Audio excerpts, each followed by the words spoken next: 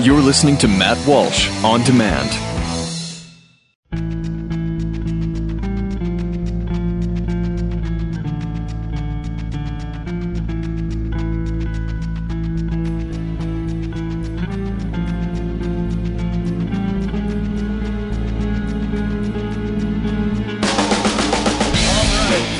Welcome into the Matt Walsh podcast, or Matt Walsh On Demand, whatever we're calling this thing. You know, it's kind of strange doing this because I record these. I'm just doing one a week right now, and obviously I pre-record them and then we upload them. So sometimes it's difficult to plan out what I want to talk about because things change so often and relevant topics don't remain relevant for very long. So hold on one second. Come on, get out of here. Cat jumped up on my. It's not my cat. It's my wife's cat, and I feel bad because I'm not going to say I hate the cat because we should not. By the way, this is not a problem that you have if you're a real broadcaster in a real studio. You don't have a problem with rogue cats coming and jumping up on your lap when you're trying to do a show. But this is what happens when you're at your house. I feel bad because you shouldn't hate, and I don't. You shouldn't hate any of God's creatures, and I don't hate it, but I really dislike cats. I just, and they've never done anything to me, really. I just don't. I don't know what it is. So I have this relatively intense distaste for the cat, and I feel bad. I feel kind of bad about that. It's just they're just. It doesn't contribute anything to the house. It just sits around all day and eats the food that we provide, never says thank you. And you might say, well, kids are the same way. Yeah, but kids will grow up eventually, and they'll become grateful, and well, maybe not. Maybe that doesn't happen. But at least they'll contribute to, well, maybe a lot of kids these days never grow up to contribute. But theoretically, that could happen, whereas with a cat, it just won't. The cat will never get a job, is what I'm trying to say. Anyway, so last week I was thinking to myself, well, I'm going to, when I do the podcast, I want to do something about the Ebola panic, the way overboard, way overdone Ebola panic in this country. And I thought, well, it's an important topic. I can say a few things that maybe some other people aren't saying, and it's relevant. It's a hot take on a hot topic. And then I was probably thinking that on Friday. And here it is on Wednesday when I record the podcast, and it's like nobody cares anymore. I mean, they still talk about it in the news a little bit. It goes from well, last week it was whether you're watching CNN or Fox News or whatever, all day, all hour, just Ebola. And now it's maybe the 20, 25 mark in the hour. They'll mention it and then they'll get on to something else. It's not trending on Twitter anymore. It's not. You don't see it all over people's Facebook walls. It's not all over the Facebook news feed anymore. You go to CNN.com, FoxNews.com. You go to any of these Drudge Report. You go to any of these news websites, and you're not going to see it all over the place like you did before. So we went from in people's minds anyway, and according to the media, we went from the very real possibility that Ebola could sweep across the nation and kill all of your loved ones. We went from that, and within 2 or 3 days, it's just another news story amongst a bunch of other news stories, and we don't give it any more weight than we give to the other stories. Do you see how quickly things change? And I shouldn't say that things change quickly. It's just our attitude towards them and our feelings about them and what emphasis we put on them. That's what changes so quickly. The changes are directly correlated to or in direct response to the media. Right? And I know I'm not breaking any new ground here or saying anything you don't already know, but I think we need to keep pointing this out because it keeps happening. That despite the fact that we are surrounded with sources of information and we can go anywhere to get information, still the mass media dictates what we care about. And if they tell us to care about it, they tell us not only to care about it, but what to think about it. And we just follow right along dutifully like sheep without even second guessing it. And the thing is, if you do second guess it, if you question it, then all of the other sheep will line up and attack you. And so here's what I experienced last week, because I don't want to let this Ebola thing go. The fact is that we spent about a week to 2 weeks with people in the media and also just your friends in social media, just people around you, insisting that there was a real possibility that Ebola could become an epidemic in the United States. And I don't think we should let that go. I think the people that ginned up that panic, the fear-mongers, whether they're in the media or otherwise, I think they should have to answer to it. They can't just move on to the next thing. It's, oh, yeah, well, anyway, moving on. We can't allow that. We can't allow them to pretend they didn't do that, which is what we usually do. So my experience with the Ebola thing, and obviously Ebola is a real epidemic in some parts of Africa. Although, from what I've been reading the last few days, in some countries they do have it under control. They have contained it in some countries, but it is a real epidemic. It's killed thousands of people, right? And there's a definition for an epidemic, and a disease that spreads rapidly, kills thousands of people in a relatively short period of time. That fits the definition of epidemic.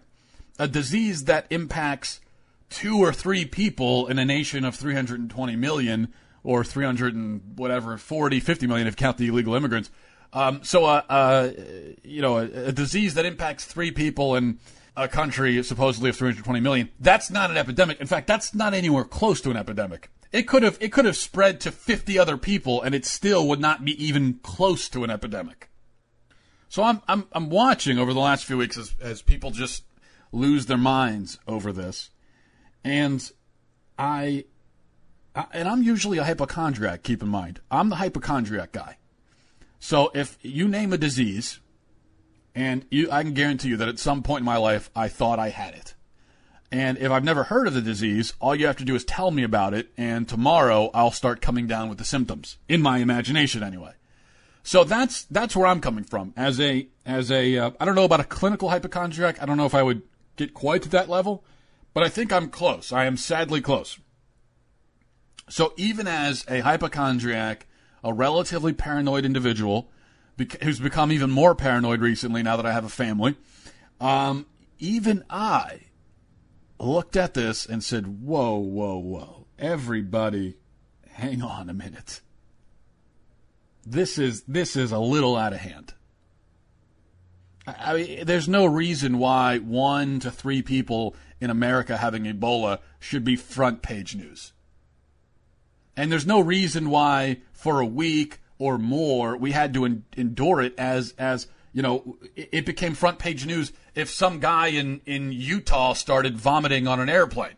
Someone vomits or checks into a hospital somewhere in the country with a fever, all of a sudden, Ebola-like symptoms. Man checks into hospital. Yeah, that just means that he has a fever and he's throwing up. There are thousands of reasons why he could be having a fever and throwing up. One of them's Ebola, but of all of the reasons, that is the least likely.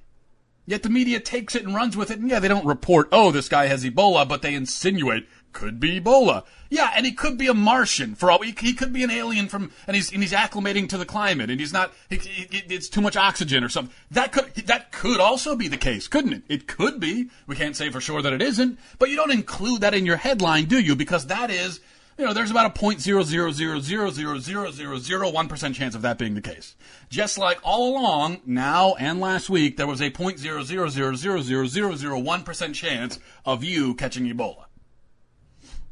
So I saw this overboard panic, and I didn't write a blog post about it, but I did.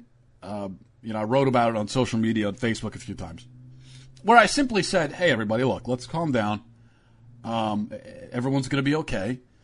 You're not going to die. Well, you will die eventually, but it probably won't be Ebola. You're going to be worrying about dying from Ebola, and you'll get hit by a truck or get pancreatic cancer or something like that. I mean, those are real threats in society. Ebola really isn't." And I made that point, and I was trying to just be balanced and rational and reassure people, right? And I found that I was attacked. It's not the first time I've been attacked on the internet, but think about the reason why. I was attacked for saying to people, you probably won't get Ebola. All of a sudden, that became an offensive thing to say. People were offended that I told them they won't get Ebola. They were offended by it. I'm not making this up.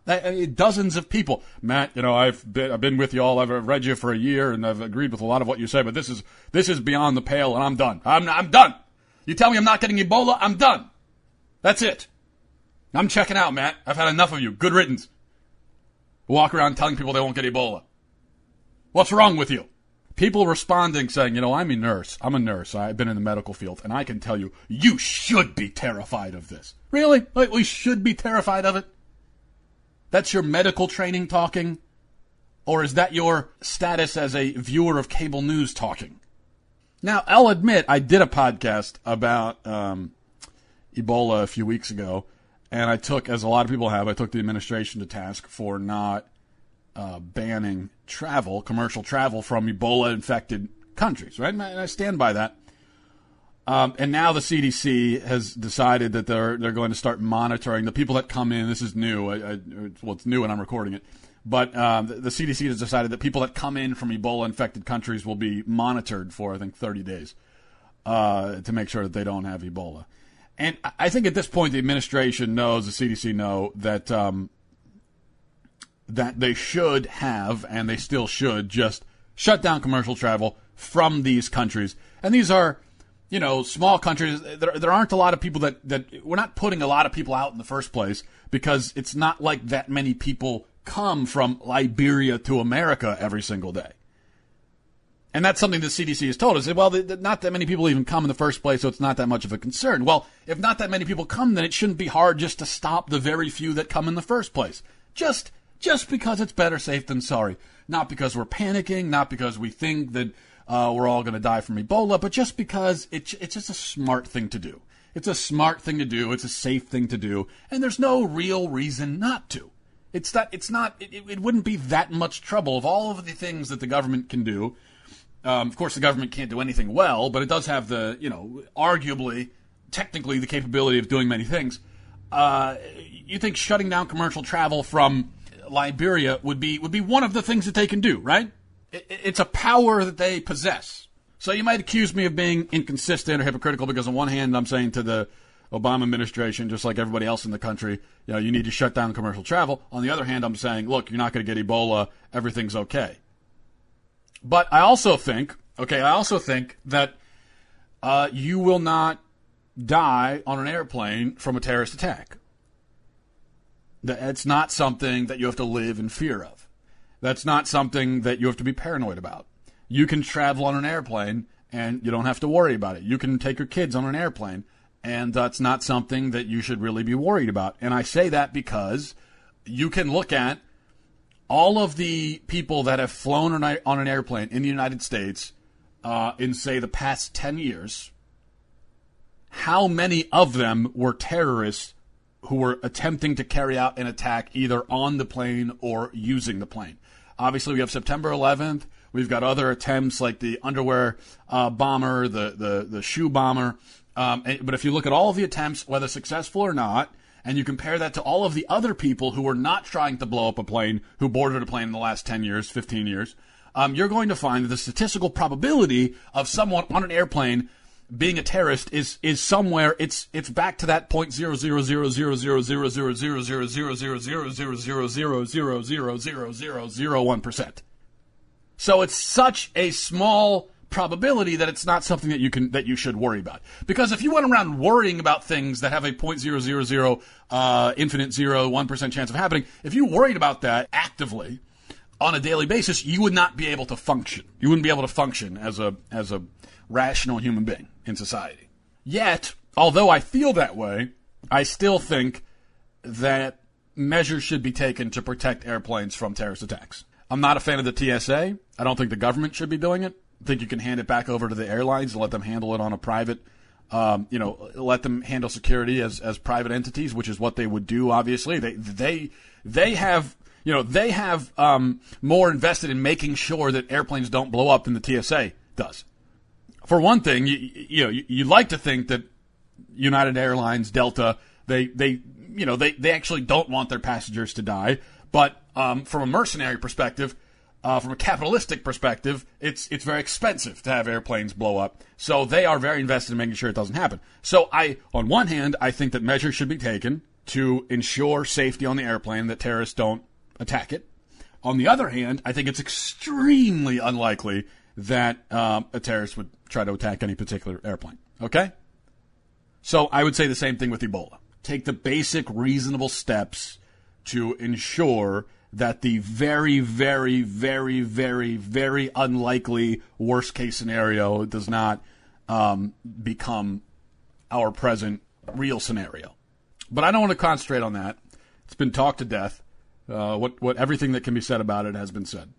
Instead, I want to concentrate on the fact that Ebola hysteria gripped this nation for a few weeks and is now just fading away like any other panic of the moment. And it seems like every moment there's a new panic, and then it just fades away and it's replaced by another one. And Ebola was that, and it's already fading. And in another 2 to 3 weeks, nobody will be talking about it. It won't be an issue in the elections because nobody will care at that point. It'll be so far in the past in our minds, so far in the past that nobody cares anymore. So what is it? I mean, in the information age, we have access to so much knowledge. Why are we still so susceptible to being manipulated? And I'm asking this question. I guess I don't. Let me open up the phone lines. What do you think? You can't actually call me, but just call your friend or something and tell them. Just start a conversation about it. In this day and age, supposedly the information age, why are we still so susceptible to manipulation? I don't exactly have the answer to that question. I do know that Ebola was a bit of a perfect storm. On one hand, we know that it did devastate West Africa, and so we're aware of that.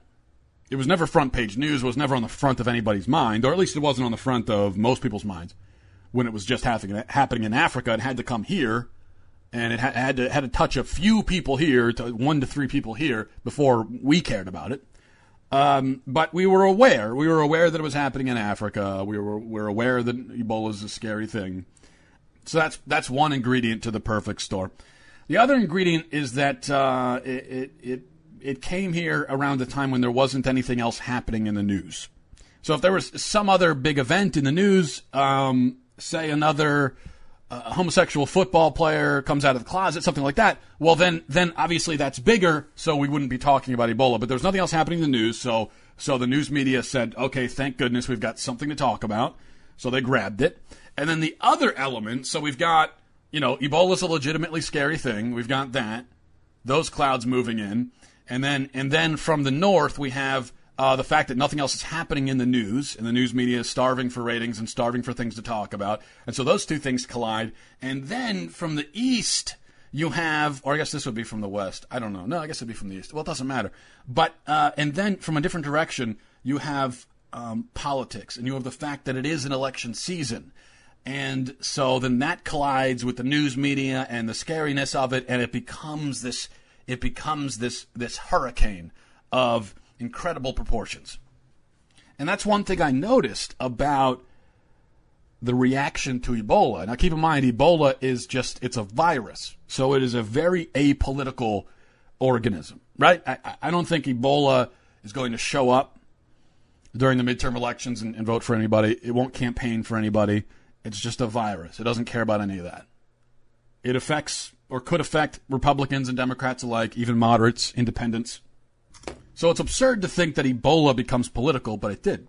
And so what I noticed is, strangely enough, when I took the position that the Ebola panic is overdone, I was accused by people who are, on, quote, my side with legitimately ideological issues. I was accused by them of apologizing for Obama or taking the CDC side. In fact, one guy comments and says, "Oh, I'd like to see that you're defending your precious Obama." Yes, my precious Obama. He's a precious, precious man, and I love him dearly. Clearly, from everything I've ever said, that's what other conclusion could you draw? So you take this unemotional, objective position that Ebola is really not a huge concern in the United States. And all of a sudden it's turned into an ideological position. Because the sides have been drawn, right? The lines have been drawn. The sides have been declared. And because Obama is the president, and he appointed the director of the CDC, and Ebola hit America while he's in office, if you're against Obama, then you have to take the position that Ebola is going to kill everybody. And if you're for Obama, then you have to take the position that Ebola is no big deal. And if there's any crossover at all, like say someone who is a fan of Obama takes the hysterical position, or someone who's not a fan of Obama takes the non-hysterical position, then those people that crossed over on Ebola have crossed over on everything. A radical, lunatic, right-wing, fundamentalist extremist like myself becomes a progressive because I'm not worried that my children will die of Ebola. That's what happened. It escapes description. I keep wanting to use the word absurd, but it's beyond absurd, and it's more damaging. It's more detestable than that. It's pathetic, is what it is. It's pathetic. I mean, I am not usually the one who goes out there to spread a message of unity and getting along and singing Kumbaya. It's not that I don't think that there should be unity and that we should get along. I mean, yes, we should be unified. But I also recognize that until we get to the bottom of the deep divisions in this country, any unity we can find will be just skin deep, right? Paper thin, superficial, cosmetic. And that's the problem. That's why this country is torn apart. And that's why we can't, quote, get along. Because we can't agree, they call it the first things. We can't agree on the fundamental first things.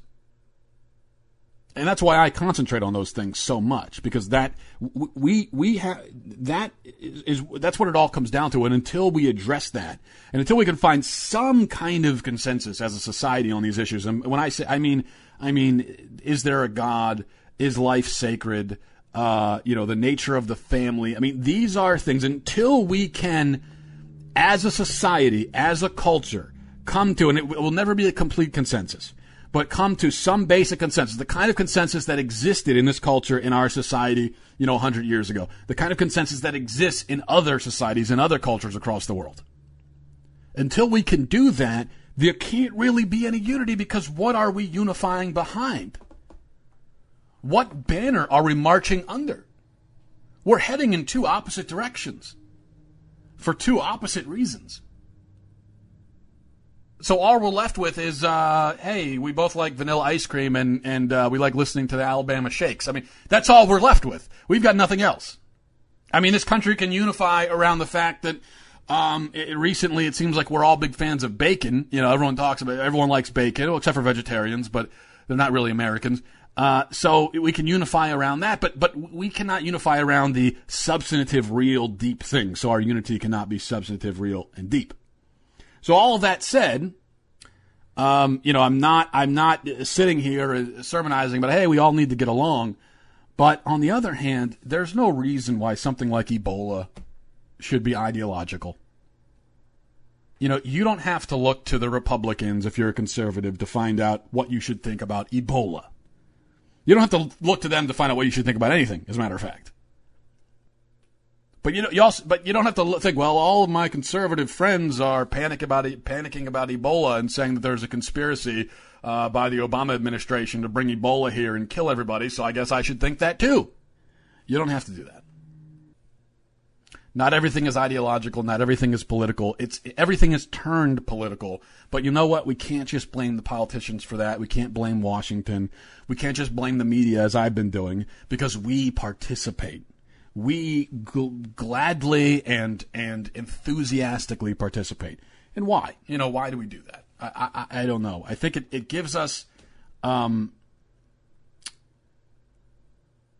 it gives us a nice little box to put everything in. So you have something like Ebola, and it's a complex subject, and it takes a sort of sober and rational mind to properly analyze, but we don't have time to be sober and rational minded. So we just like to, we're given the box of, okay, well, we're conservatives. We're supposed to think this. Boom, put it in the box. There you go. Slap a sticker on it. We're good to go. But I also think that there's something more disturbing at work here.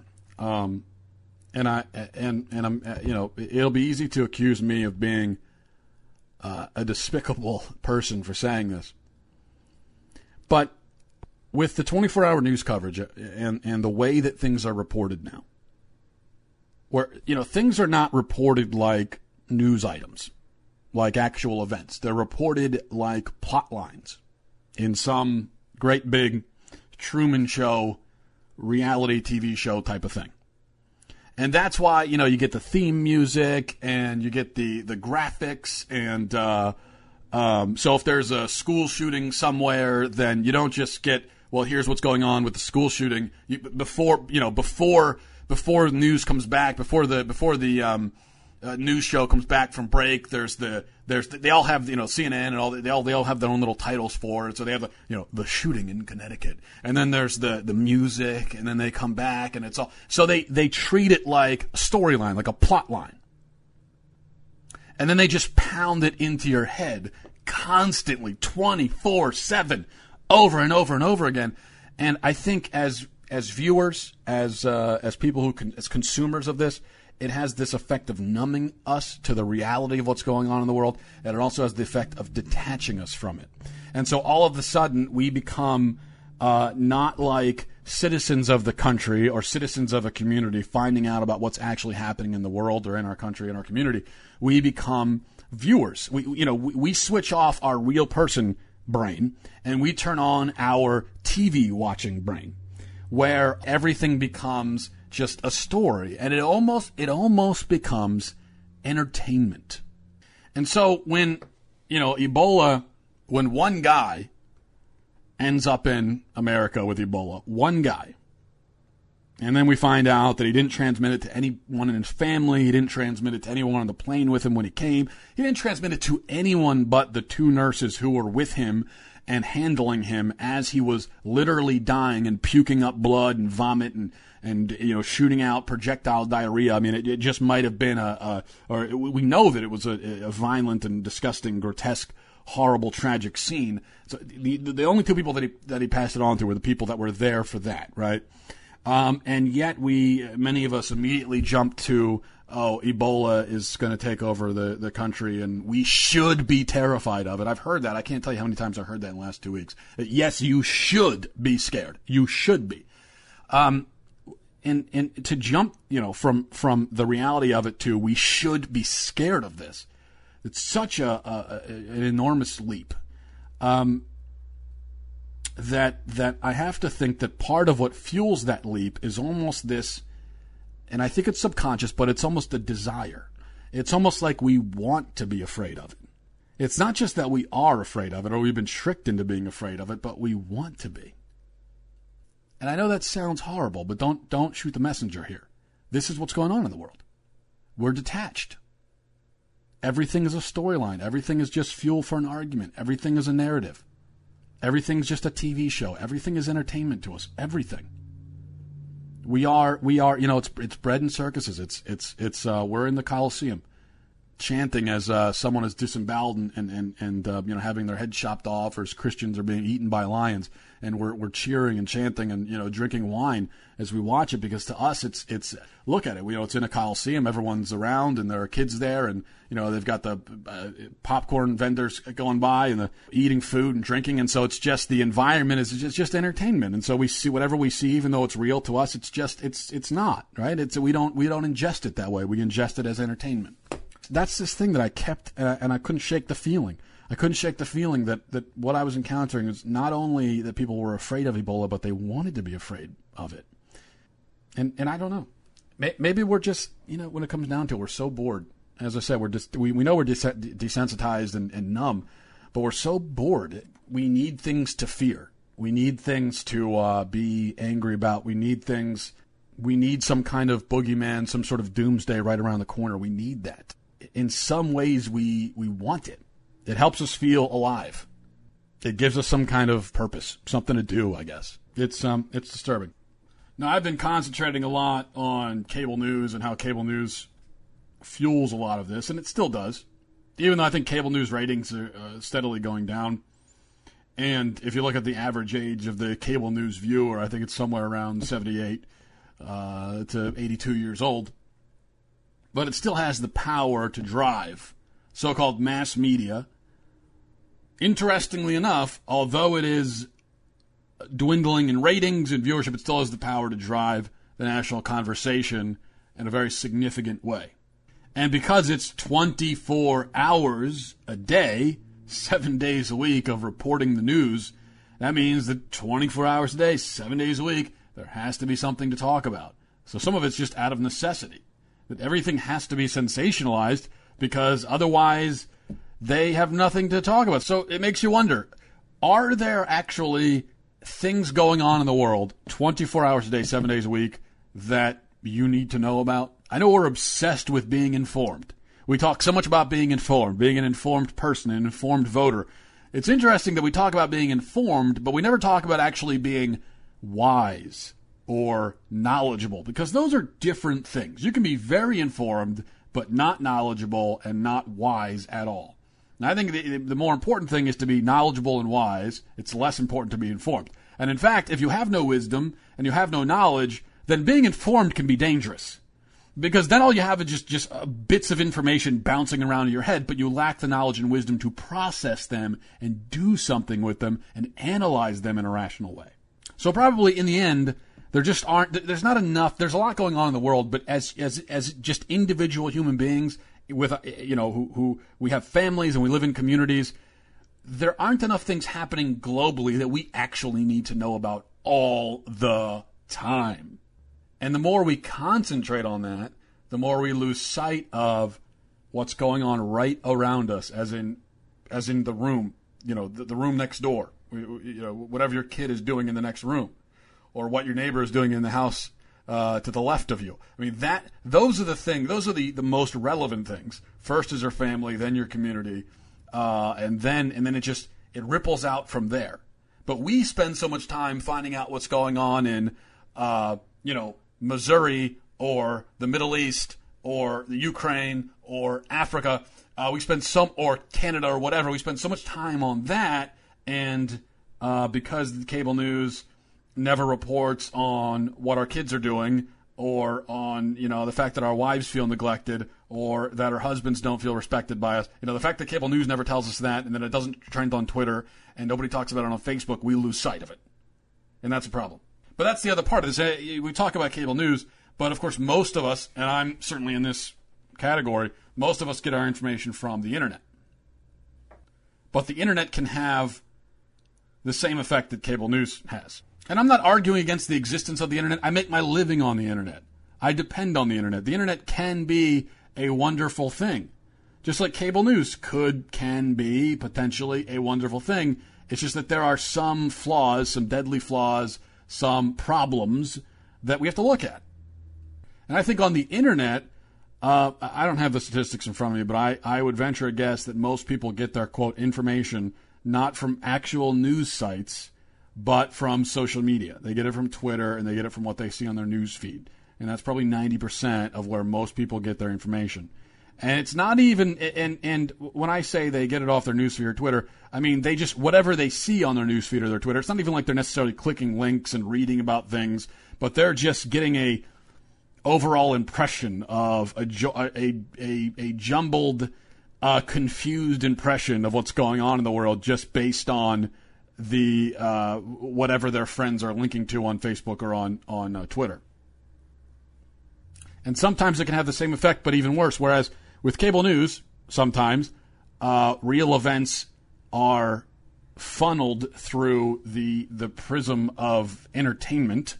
With the internet, sometimes things are reduced even more, and they're funneled through hashtags. Real events become hashtags, or they become 140 character tweets, or they become an argument on someone's Facebook page. and for something to become the biggest thing going on in the world, the thing that you must be concerned about, all it has to do is trend on Facebook and Twitter. And think about that phrase, trend. They're just trends. Everything's a trend. On the news, everything's a plot line. On the internet, everything becomes a trend, and we lose a certain perspective in the midst of all that. And as I've said, I'm on the internet. I'm in this business. So maybe there's a conflict of interest, and I'm not saying that the internet should disappear, all these things should disappear. It's just that maybe every once in a while we should, as individuals, take a step back from it and try to keep things in perspective and try to keep our eye on the first things, the most important things. And try to keep in mind that just because something's all over cable news or just because it's all over your Facebook news feed doesn't actually make it all that important. It could be, but not necessarily. Just because everybody's talking about something doesn't mean anything. People talk all the time. We talk way too much. We're always talking about something. We've got to fill our mouths and our ears with something constantly all the time. There's never allowed to be a silence or a break from it. So it doesn't mean anything necessarily. Even this podcast right here doesn't necessarily mean anything. It's just a podcast. It's up for you to process and you to decide. And I think we'll leave it there, but I appreciate you listening. And as I've just been dumping on social media, now's a good time to add that you can find me on Facebook at facebook.com/MattWalshBlog and Twitter at MattWalshBlog. I'm part of the problem. What can I say? All right, I'll talk to you next week. Akruche, salut. Have a good one.